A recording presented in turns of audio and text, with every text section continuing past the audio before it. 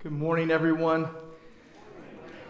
God's love is so amazing. And we have been celebrating really this Christmas time, rejoicing in what God does. We have seen over the past few weeks that God orchestrates His plan, that God comforts His people, and today we're going to see that God rescues His people. Now, the most dramatic rescue I can remember happened on October 14th, 1987. 18-month-old Jessica McClure fell into a well on her aunt's backyard in Midland, Texas. And she was stuck in an 8-inch well casing 22 feet underground. And it was big news back then, and baby Jessica, as she was called at the time, was rescued. And workers had to work 58 straight hours to get her out. Her parents were ecstatic, obviously, because she had been rescued. Today we're looking at the fact that God rescues His people. Psalm 68:20 says, "Our God is a God of salvation. To God the Lord belong deliverances from death." And we see one such rescue today in Acts chapter 23. I want to ask you to open up your Bibles there and stand with me. I'm going to read Acts 23, verses 12 through 35. This is the inerrant, inspired, infallible Word of God, and He has given it to us. When it was day, the Jews made a plot, bound themselves by an oath, neither to eat nor drink till they had killed Paul. There were more than 40 who made this conspiracy. They went to the chief priests and elders and said, "We have strictly bound ourselves by an oath to taste no food till we have killed Paul. Now therefore you, along with the council, give notice to the tribune to bring him down to you, as though you were going to determine his case more exactly, and we are ready to kill him before he comes near." Now the son of Paul's sister heard of their ambush, so he went and entered the barracks and told Paul. Paul called one of the centurions and said, "Take this young man to the tribune, for he has something to tell him." So he took him and brought him to the tribune and said, "Paul the prisoner called me and asked me to bring this young man to you, as he has something to say to you." The tribune took him by the hand, and going aside asked him privately, "What is it that you have to tell me?" And he said, "The Jews have agreed to ask you to bring Paul down to the council tomorrow, as though they were going to inquire somewhat more closely about him. But do not be persuaded by them, for more than 40 of their men are lying in ambush for him, who have bound themselves by an oath neither to eat nor drink till they have killed him. Now they are ready, waiting for your consent." So the tribune dismissed the young man, charging him, "Tell no one that you've informed me of these things." Then he called 2 of the centurions and said, "Get 200 soldiers with 70 horsemen and 200 spearmen to go as far as Caesarea at the 3rd hour of the night. Also provide mounts for Paul to ride and bring him safely to Felix the governor." And he wrote a letter to this effect. "Claudius Lysias, to His Excellency the Governor Felix, greetings. This man was seized by the Jews and was about to be killed by them when I came upon them with the soldiers and rescued him, having learned that he was a Roman citizen. And desiring to know the charge for which they were accusing him, I brought him down to their council. I found that he was being accused about questions of their law, but charged with nothing deserving death or imprisonment. And when it was disclosed to me that there would be a plot against the man, I sent him to you at once, ordering his accusers also to state before you what they have against him." So the soldiers, according to their instructions, took Paul and brought him by night to Antipatris. And the next day they returned to the barracks, letting the horsemen go on with him. When they had come to Caesarea and delivered the letter to the governor, they presented Paul also before him. On reading the letter, he asked what province he was from. And when he learned that he was from Cilicia, he said, "I will give you a hearing when your accusers arrive." And he commanded him to be guarded in Herod's praetorium. And Lord, we thank you for your word. We pray, Lord, that you, by your Spirit, would change us, would rearrange our hearts in ways that only you can do. Lord, we pray you would have your way with us for your glory. We pray in Christ's name, amen. Please be seated.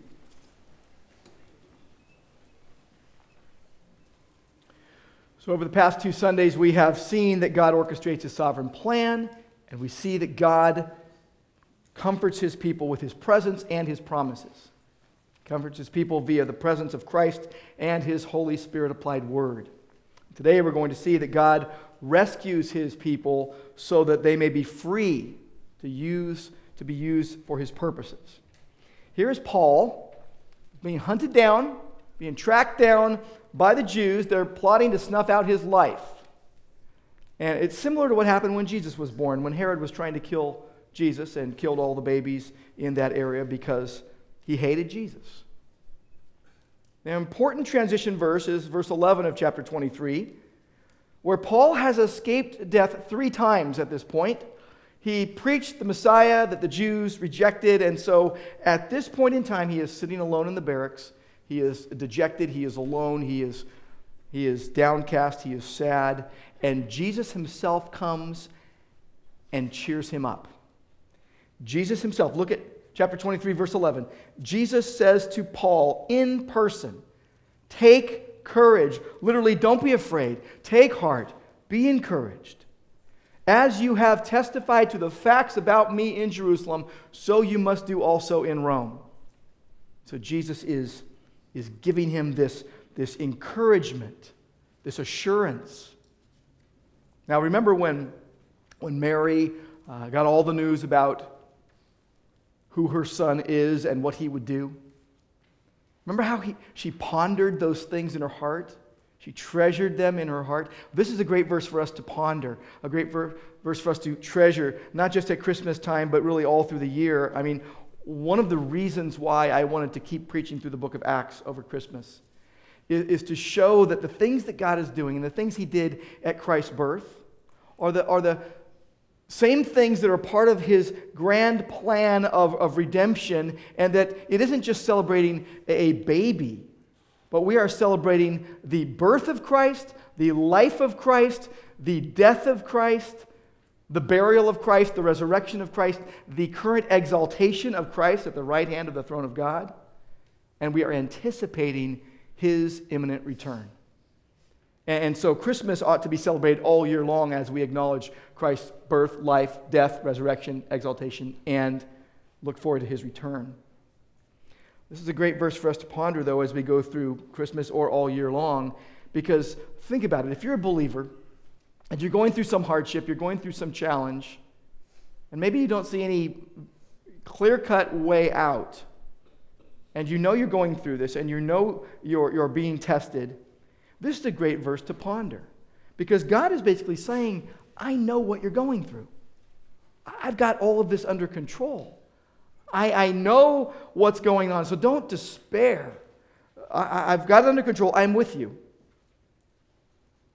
It's like Isaiah 41:10, which God has used many times in my life to comfort me. "Fear not," He says, "for I am with you. Do not anxiously look about you, for I am your God. Surely I will help you. Surely I will uphold you with my righteous right arm." And what God is saying is, I'm all-powerful. I've got this.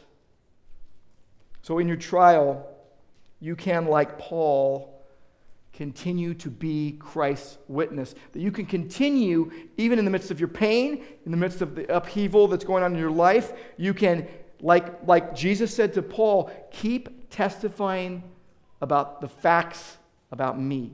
Keep testifying to the gospel facts. And you can do that in your own heart, you can do that in your own home, you can do that in the household of God, and really to any hemisphere He leads you. We've got teams going out to Southeast Asia. We've got people going down to Mexico. We've got people staying right here. And in the midst of whatever you're doing, keep testifying to the facts about Jesus. In the midst of whatever you're going through, keep testifying to the facts about Christ. As we get into this passage, I want you to see really 3 parts of it. First, we see a sinister plot, and then we see a sensitive relative, and then we see a sovereign rescue. Now, I want to mention that, and you probably noticed as I read this is a straight narrative, but this narrative has nothing in it about the Holy Spirit.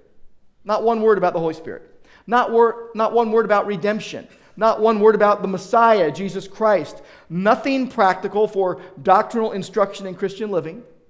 God's name is not mentioned in this passage, much like the book of Esther in the Old Testament. There are no commands here. There are no instructions to holiness. There are no theological references. And we must remember 2 Timothy 3:16. All Scripture is given by inspiration of God and what? Profitable. Profitable for teaching, correction, reproof, training in righteousness, that we would be adequate and thoroughly equipped for every good work.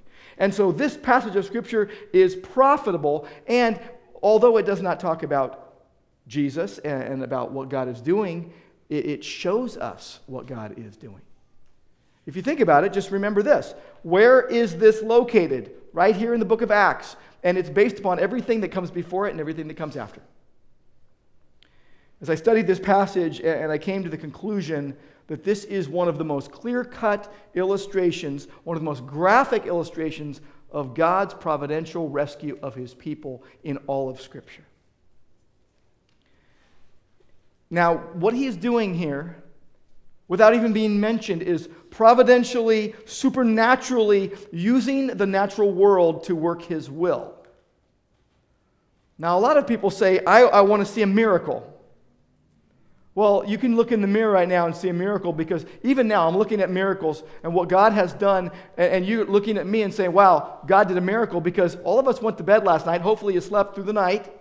Unless you have, young babies and maybe you're not sleeping through the night, or someone is sick at your house, like at my house, and maybe you're not sleeping through the night. But you slept and you weren't keeping yourself alive. You woke up this morning, you were still breathing, your heart was still beating. That's a miracle. God does that. Does that day after day after day. Miracles are where God invades the natural world to do wonders. In fact, miracles are where God violates the natural world to invade it supernaturally. But we're talking here about the providence of God. The providence of God is where he uses daily life to do his will. This is what he's doing here in this passage. He is providentially acting through the events that transpire. Harry Ironside said this: God is never nearer than when we cannot see his face. God's name isn't mentioned in this passage, but the circumstances are woven together in such a way to accomplish his will behind the scenes. I want to call your attention first to the sinister plot, verses 12 through 15. The sinister plot. Verse 12 tells us that the Jews hatch a plan to snuff out Paul's life. They bind themselves by an oath to not eat or drink until they kill him. Literally, it means they anathematized themselves to an anathema. They devoted themselves to destruction. They invoked the judgment of God upon themselves. They basically are saying, so may God do to us and more if we don't kill Paul. And Jesus warned about making these kinds of oaths and swearing these kinds of oaths. And there are more than 40 of them conspiring together. Verse 13 tells us this is fanaticism. They had pledged not to eat or drink until they had killed Paul. They had misused Scripture. They had misunderstood God. And you need to understand, you need to grasp that there will always be fanatics. Taking maybe even snippets of Scripture and turning it into a whole other religion. The Jews did it. The Mormons do it. The Jehovah's Witnesses do it. The Muslims do it. The Buddhists do it. Humanists do it. There will always be enemies to the cross of Christ. There are oaths and empires built on false teaching. In the day we are living now, we have radical terrorists blowing people up, innocent women and children and themselves, thinking that they are doing what is right, while they are absolutely doing what is wrong. Verse 14 tells us they go to their religious leaders and they say this: we are not going to eat or drink till we kill Paul. They hated Jesus and Christians so much they're willing to die of starvation. Now, I don't think they kept that oath. I think once they realized they didn't kill Paul, they still kept living. They still kept eating their 3 squares a day. But they say to the council, verse 15, they say, you have the tribune bring him to you. Pretend it's about his trial. And we're going to kill him before he gets there. Why are they so hostile? Why are they so violent? It's very clear they are pawns of Satan. They are under the power of Satan. And Satan wanted Jesus and the gospel done away with, just like he tried to have Herod kill all the babies, just like he tries to corrupt your life so that you don't have a voice for the gospel anymore. This is a sinister satanic plot. And next I want you to see a sensitive relative that pops onto the scene. Verses 16 through 22, we don't hear a lot about Paul's family, and this is one of the only times we hear something. Verse 16, Paul's nephew, shows up on the grid. He hears about the ambush plan, and he goes into the barracks and tells Paul. Paul's able to take visitors. Remember, he's not under lock and chain here. He is basically able to operate on a daily basis. He's under protective custody. He's under the witness protection program, if you will. And his nephew is there. And not only that, his nephew hears about the plot against his life.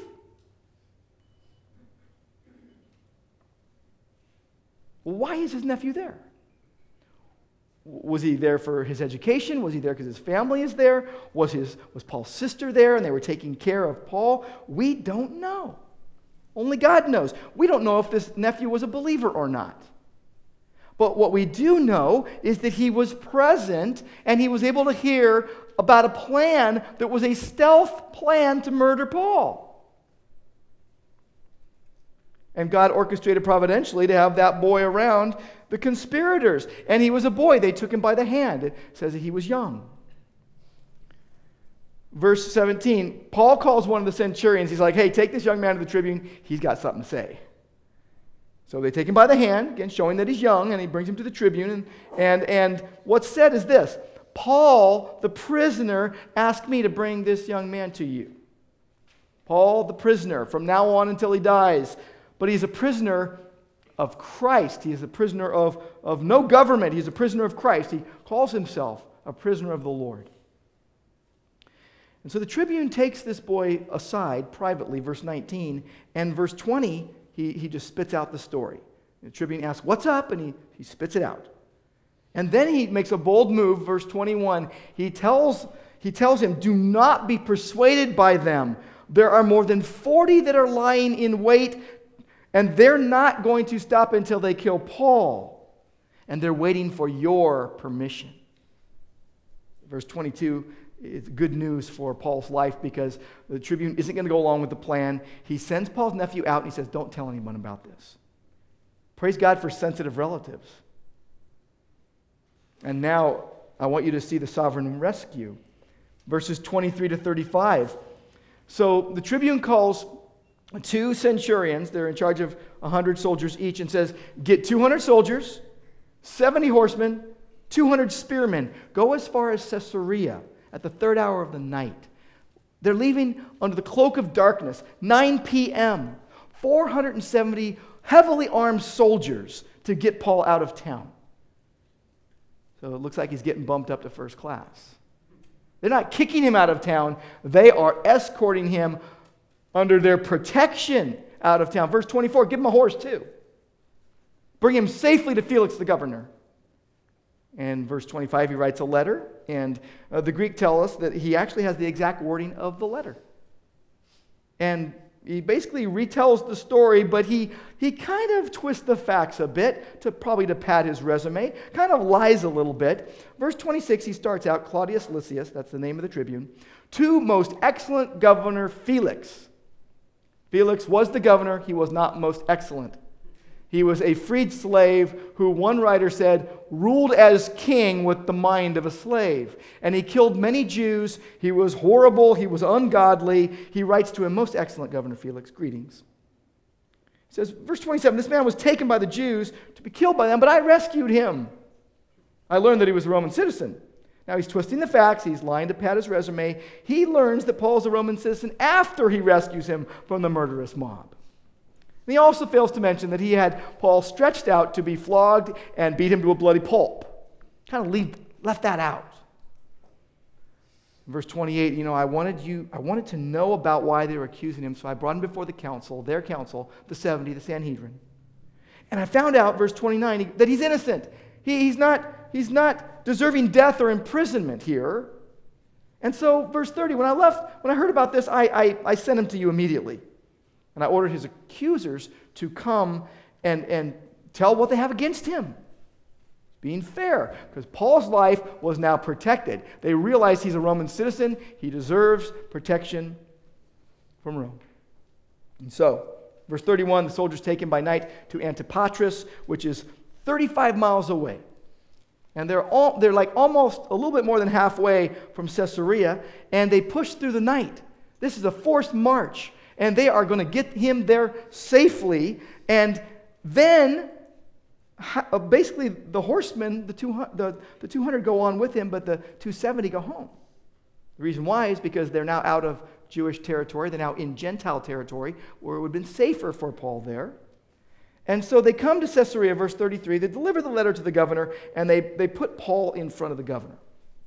And the governor's reading the letter, verse 34, and then he asks him, and he learns that he's from Cilicia, and he tells him in verse 35, I am going to hear your case when your accusers come. And then he says something very significant, that he had him guarded in Herod's praetorium, basically put him in the palace. This was the judgment hall. This is where Felix is living. This is Herod's palace. The Herod who was struck down by God in Acts chapter 12 because he did not give glory to God and he was eaten by worms. And they basically, after he dies, say, we're taking his palace. Felix, you want to live there? He has a room in the palace. I'm sure he's sitting there in that room, praising God for his rescue, awaiting that trial. And what you see is that God has providentially orchestrated this circumstance for his sovereign purposes, because he'd already been promised he is going to Rome. He will testify to the facts about Jesus in Rome. So what does God do? Providentially foils the sinister plot, brings about a sovereign rescue. Now recall with me why Paul was there, how he got there. There was huge evil opposition to the gospel. He was speaking to the Sanhedrin in his own defense of his personal integrity, but most importantly, overall, he is professing faith in the crucified, risen, exalted Jesus Christ. You see that in Acts 23:6. He states the resurrection, and he pinpoints the cause of his conversion from being a persecutor and hater of the church now to being a follower of Jesus, and the Jews couldn't deal with it. Here was one of their own that had basically, switched teams and they didn't like it. Some were becoming believers, but many, especially these 40, hated him and wanted to kill him. And the fundamental conviction that Paul had is that Jesus saves and that they needed to yield to his lordship. And God is orchestrating his plan, comforts Paul in the process, and in the midst of a sinister plot against Paul's life, he sends this sensitive relative, the nephew of Paul, and provides this sovereign rescue. Paul's life was in danger, and God had other plans for him. But I want you to think with me for a moment, especially if you're a believer in Jesus. Why did we need rescue? Why did we need Jesus? Very simply, we were dead in our sins. We were under the wrath of God. And if you're a believer today, God had other plans for your life other than hell. If you're not a believer today, then you need to listen up to what I say, because I hope that as we go through this, you say, well, that's what I want. I want what believers have. See, this is what God was doing in the birth of Christ. Satan had hatched a sinister plot to hold people captive in sin. Jesus is our sensitive relative, our, as the Bible puts it, our older brother, our kinsman redeemer, through whom God enacts the sovereign rescue. Through the shed blood of Christ on the cross, this plan was settled before the world began. Galatians 4:4 tells us that it was really accelerated in the fullness of time, which led to a manger cradle at his birth, and then led to a bloody cross in his death, and then a crown in his present exaltation at the right hand of God, where we know he is interceding for us, he is praying for us, according to the will of God. And we anticipate his imminent return. And what we see in this passage is this dramatic providentially orchestrated rescue right here in Acts. But I want to draw your attention to several aspects of God's rescue of believers, those who are in Christ. First, I want to call to your attention that if you're in Christ, if you're a believer, you have been rescued from Satan and his sinister plot to steal, kill, and destroy. Colossians 2, Paul says this, verses 13 through 15. He says, "You were dead in your trespasses and the uncircumcision of your flesh. God made you alive together with Christ, having forgiven you all of your trespasses, and canceling the record of debt that stood against you with its legal demands. And he set this aside, nailing it to the cross. And he disarmed rulers and authorities and put them to open shame, triumphing over them in Christ." He triumphed over Satan and all his minions. The writer of Hebrews in Hebrews 2, 14 and 15 says this, "Since therefore the children share in flesh and blood, he, Christ, likewise partook of the same things, that through death he might destroy the one who has the power of death." That is the devil. Very clear. Jesus destroyed the devil, and through that can deliver those who through fear of death were subject to lifelong slavery. 2 Timothy 2 tells us that those who are outside of Christ have been held captive by Satan to do his will. 1 John 3:8 tells us very clearly, the reason the Son of God appeared was to destroy the works of the devil. So if you're in Christ today, you've been freed, you've been rescued, you've been delivered from Satan. I think we ought to see the appearance of Christ in the fullness of time as really a second Exodus. God rescuing his people from evil, just like he did early on. Exodus chapter 3, verses 7 and 8, in the scene of the burning bush. And Moses, the Lord says, "I have seen the affliction of my people who are in Egypt. I have heard their cry because of their taskmasters. I know their sufferings, and I have come down to deliver them." God is saying this. "I have come down to deliver them out of the hands of the Egyptians, to bring them up to that land that is good and broad and a land of milk and honey." Jesus came down to rescue us from Satan's stranglehold. You know the Christmas song, "God Rest Ye Merry Gentlemen"? I believe that's going to be applied to everyone here. Here's how it goes. "God rest ye merry gentlemen, let nothing you dismay. Remember Christ our Savior was born on Christmas Day to save us all from Satan's power." If you're a Christian, if you're in Christ, you've been rescued from Satan.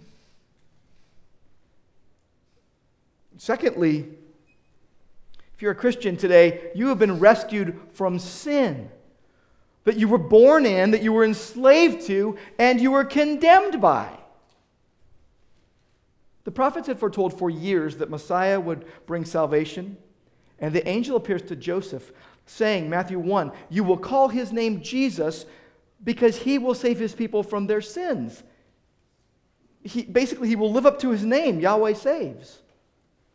Paul himself, 1 Timothy 1:15, said, "This is a faithful saying, deserving full acceptance, that Christ Jesus came into the world to save sinners." And Paul said, I'm the worst of all. I'm struck and saddened sometimes when I come across someone who's a professing believer who seems to have no pulse when it comes to the depth of their sinful depravity. In fact, if you have no, awareness or acknowledgement of the depth of your sin, you might not be saved. Total depravity is what it's called, and that necessitates a radical rescue.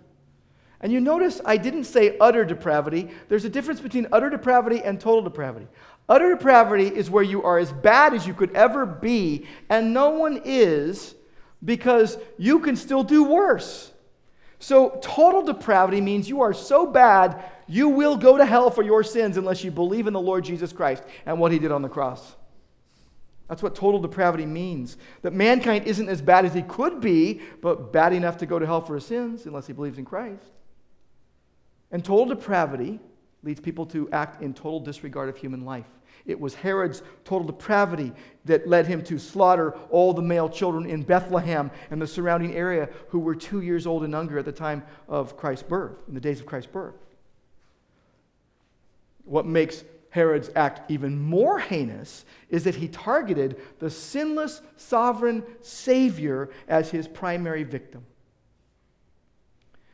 But he couldn't kill the Son of God because God had other plans. It had been foreordained before the foundation of the world. The Father had predestined Christ to die as a bloody sacrifice at the cross. So Satan had hatched a sinister plan even against Jesus, but God had other plans. And I'll just remind you that total depravity still leads people today to act in total disregard of human life. Like the 40 saying they wouldn't eat until they killed Paul. Who did they want the permission to kill Paul from?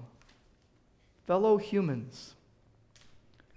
Fellow humans. They wanted permission from fellow humans to do unthinkable evil. Just like Americans have killed almost 60 million babies via abortion since Roe v. Wade in 1973. And where did they get the permission? Well, it's legal. I have permission from fellow humans to take innocent life. All we can say is, God, have mercy on us. Whether we devalue human life by trashing someone verbally or treating them less than, or by killing human life. And we've got to remember that there is forgiveness in Jesus Christ alone. If you're in Christ, you've been saved from your sin. I grew up in LA County, and my dad was a sergeant in the Los Angeles Police Department, and so often we would go into downtown LA. And I remember as a kid seeing atop a building, which I found out much later was the Bible Institute of Los Angeles, there were these two huge neon signs, and they both had the same two words. One was pointing in one direction, one was pointing in the other. Jesus saves. And I remember thinking as a kid, that is odd, but also thinking, no one made them take that down. And I saw it over and over again for years and didn't really grasp it at all until I became a believer. And now those two words, Jesus saves, mean everything to me, mean eternity to me. And ought to you if you're a believer in Christ. There is only one way of salvation. Acts 4:12 makes it very clear. There's no other name given among men by which we must be saved, the name of Christ. The angels told the shepherds, today in the city of David there is born for you a Savior, who is Christ the Lord. It's Jesus rescues from sin. If you're a believer today, you've been rescued from Satan, you've been rescued from sin. And also you've been rescued from hell. From hell itself. Some people want to say, well, it's not really a real place. Oh, yes, it is. And it's the eternal place of all who die without Christ. What did Paul say? Galatians 1:4. Jesus gave himself for our sins to rescue us from the present evil age, according to the will of God. There is no other Savior. And aren't you glad that God doesn't say, maybe what we're tempted to say to our own kids at times, you know, you got yourself into this mess, you'll have to get yourself out. God doesn't say, you made your bed, now you got to sleep in it. God doesn't say, rescue yourself. There's a rescue that happened in 2003 that every time I hear about it, it makes me shudder. Aaron Lee Ralston rescued himself. He was trapped in southeastern Utah, 2003, by an immovable boulder. And his arm is trapped. And he rescued himself by amputating his right forearm with a dull pocket knife. He was able to do it. Spiritually speaking, we cannot rescue ourselves. There's no way out. Ever been in a situation where you're like, this is beyond my control, I don't see a real way out, I'm in an airplane or an elevator at a family gathering I don't want to be at or something? But you usually have some hope of rescue, some hope of escape, right? How about 2010 in Chile? Remember the 33 miners that were trapped 2,300 feet underground? Well, that seems like they're going to die, right? Against all odds. Well, it took 69 days, but they all were rescued. Not so when it comes to hell. No escape route, and no one able to rescue anyone out of God's hand. Because when someone is in hell, they have fallen into the hands of the living God. They have condemned themselves by their own sin and their own rejection of Christ. But Jesus said, Matthew 10:28, do not fear those who kill the body, but cannot kill your soul. No, fear him who can destroy both soul and body in hell. Jesus himself said, look, I did not come into the world, John 3:17, I did not come into the world to condemn the world, but the world would be saved through me. But he says the one that is condemned already because he hasn't believed in the only begotten Son of God. Those who are condemned in hell have condemned themselves. The psalmist was really clear about it. Psalm 49, verses 7 through 9. No man can ransom another or give to God the price of his life. The ransom of their life is costly. It can never suffice that he should live on forever and never see the pit. There is no means of rescue or relief in hell. There is no way out ever. Those in hell are sealed in their damnation. Revelation 22:11 tells us that. Friends and family can't get them out. And God will not help because the time for mercy has passed at that point. Hebrews 9:22 tells us very clearly, it is appointed unto man once to die and then the judgment. So apart from faith in Christ before death, no rescue from hell. But in Christ there is blessed assurance of rescue. Now there are professing believers who lack that assurance of rescue in Christ. You've got to ask why. Well, first of all, maybe you're professing to be a believer, but you don't have faith in Christ.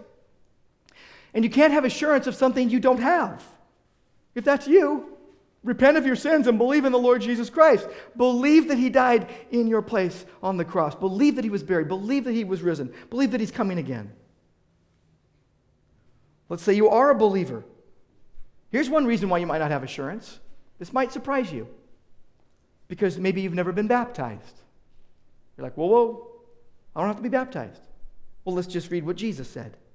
Let's just read what Jesus said. Matthew 28:18 through 20. Well, believers all over are saying, we're all about the Great Commission, right? Let's see what it says. Jesus says, go and make what? Disciples. And then do what to them? Baptize them and what? Teach them to obey all that I commanded you. What's the first thing he commands here? Go and make disciples and baptize them. So if you're a believer in Jesus and you refuse to be baptized, you are directly disobeying the revealed will of God for you in the Word of God. So maybe you don't have assurance because you've never taken that first step of discipleship. Baptism doesn't save you, but Jesus says that those who obey me belong to me. You can make that right. We're going to have a baptism on January 29th. But there's also a third reason why you might lack assurance. Maybe there's a sin in your life that is clouding and choking and confusing you. And if that's the case in your life, then confess it and repent of it and forsake it and walk in the victory that you have in Christ. Don't stay in that state. God wants you to have full assurance of salvation. Which leads us to one more thing, which hits us right where we live.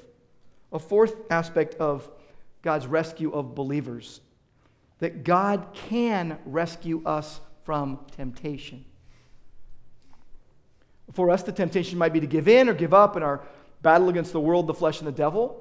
Some professing believers aren't battling the world, the flesh, and the devil, and they just give in all the time. Paul didn't. I love Paul's attitude. Here he had Jesus' assurance of deliverance and rescue from the evil plots of the Jews.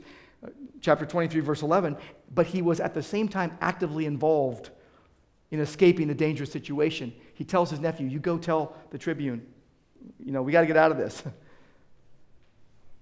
And we live in the same framework as Paul, after Christ's resurrection, before his return. And God continually does much more than we can ask or think. Believer, if you're a believer, your soul will live in the presence of God forever because of Jesus. And let me just say this, if your eternal destiny is covered, then everything else in this life is too. You might not always get delivered. You might die a horrible death. You might have your body torn apart by cancer and die. And Jesus has us pray, Matthew 6:13, deliver us from evil, right? But you might not get delivered from evil in this day, on this earth.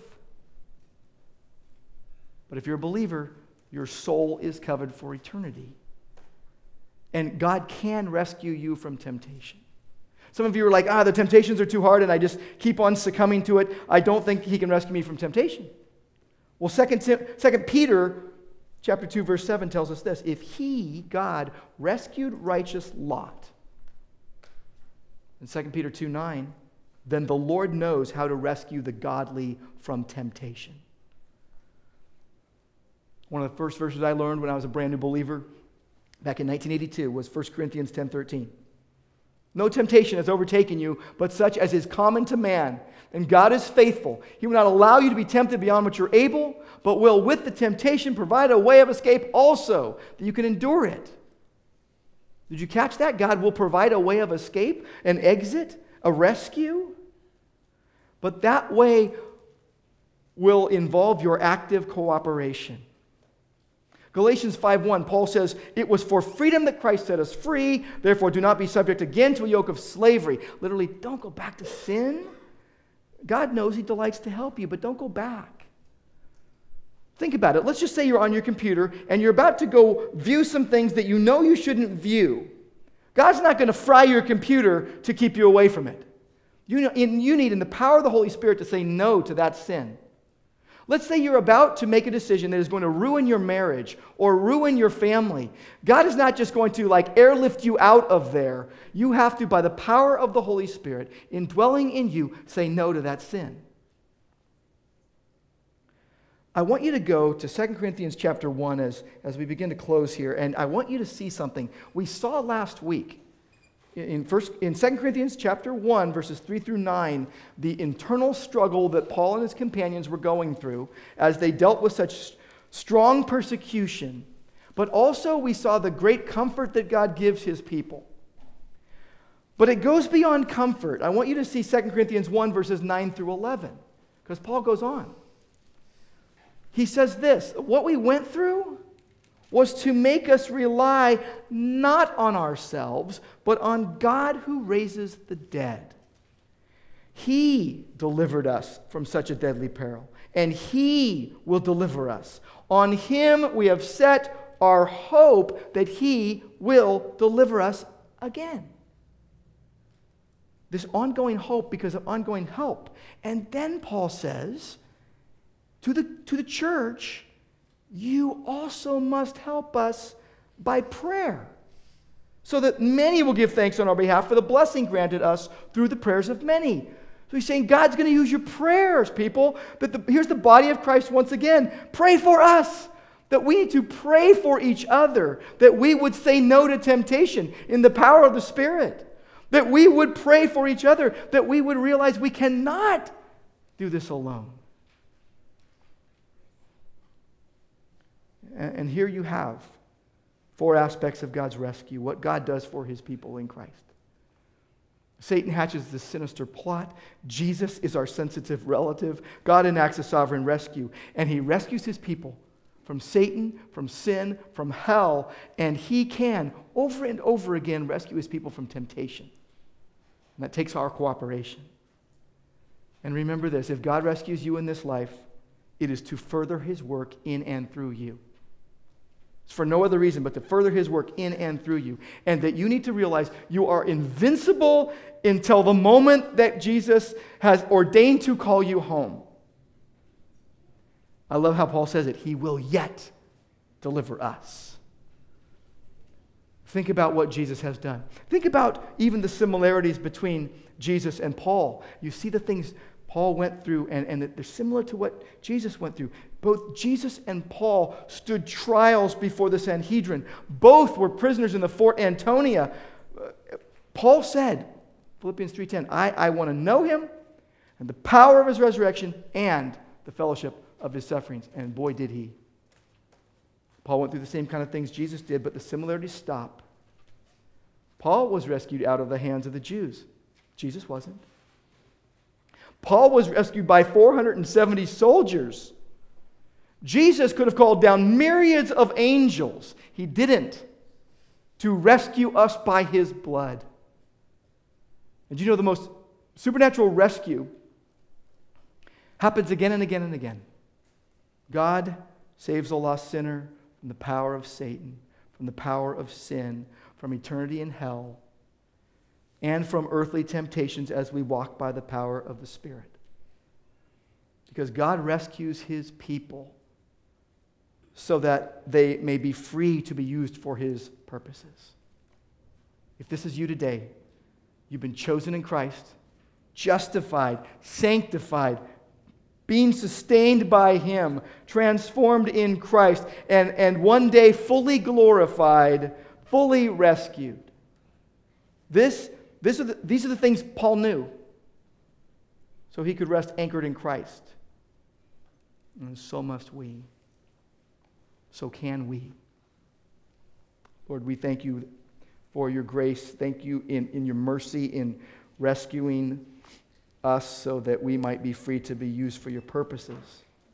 Thank you, Lord, for not only the birth of Christ, but his life and his death and his resurrection and his present exaltation and his imminent return. And we pray in Christ's name. Amen.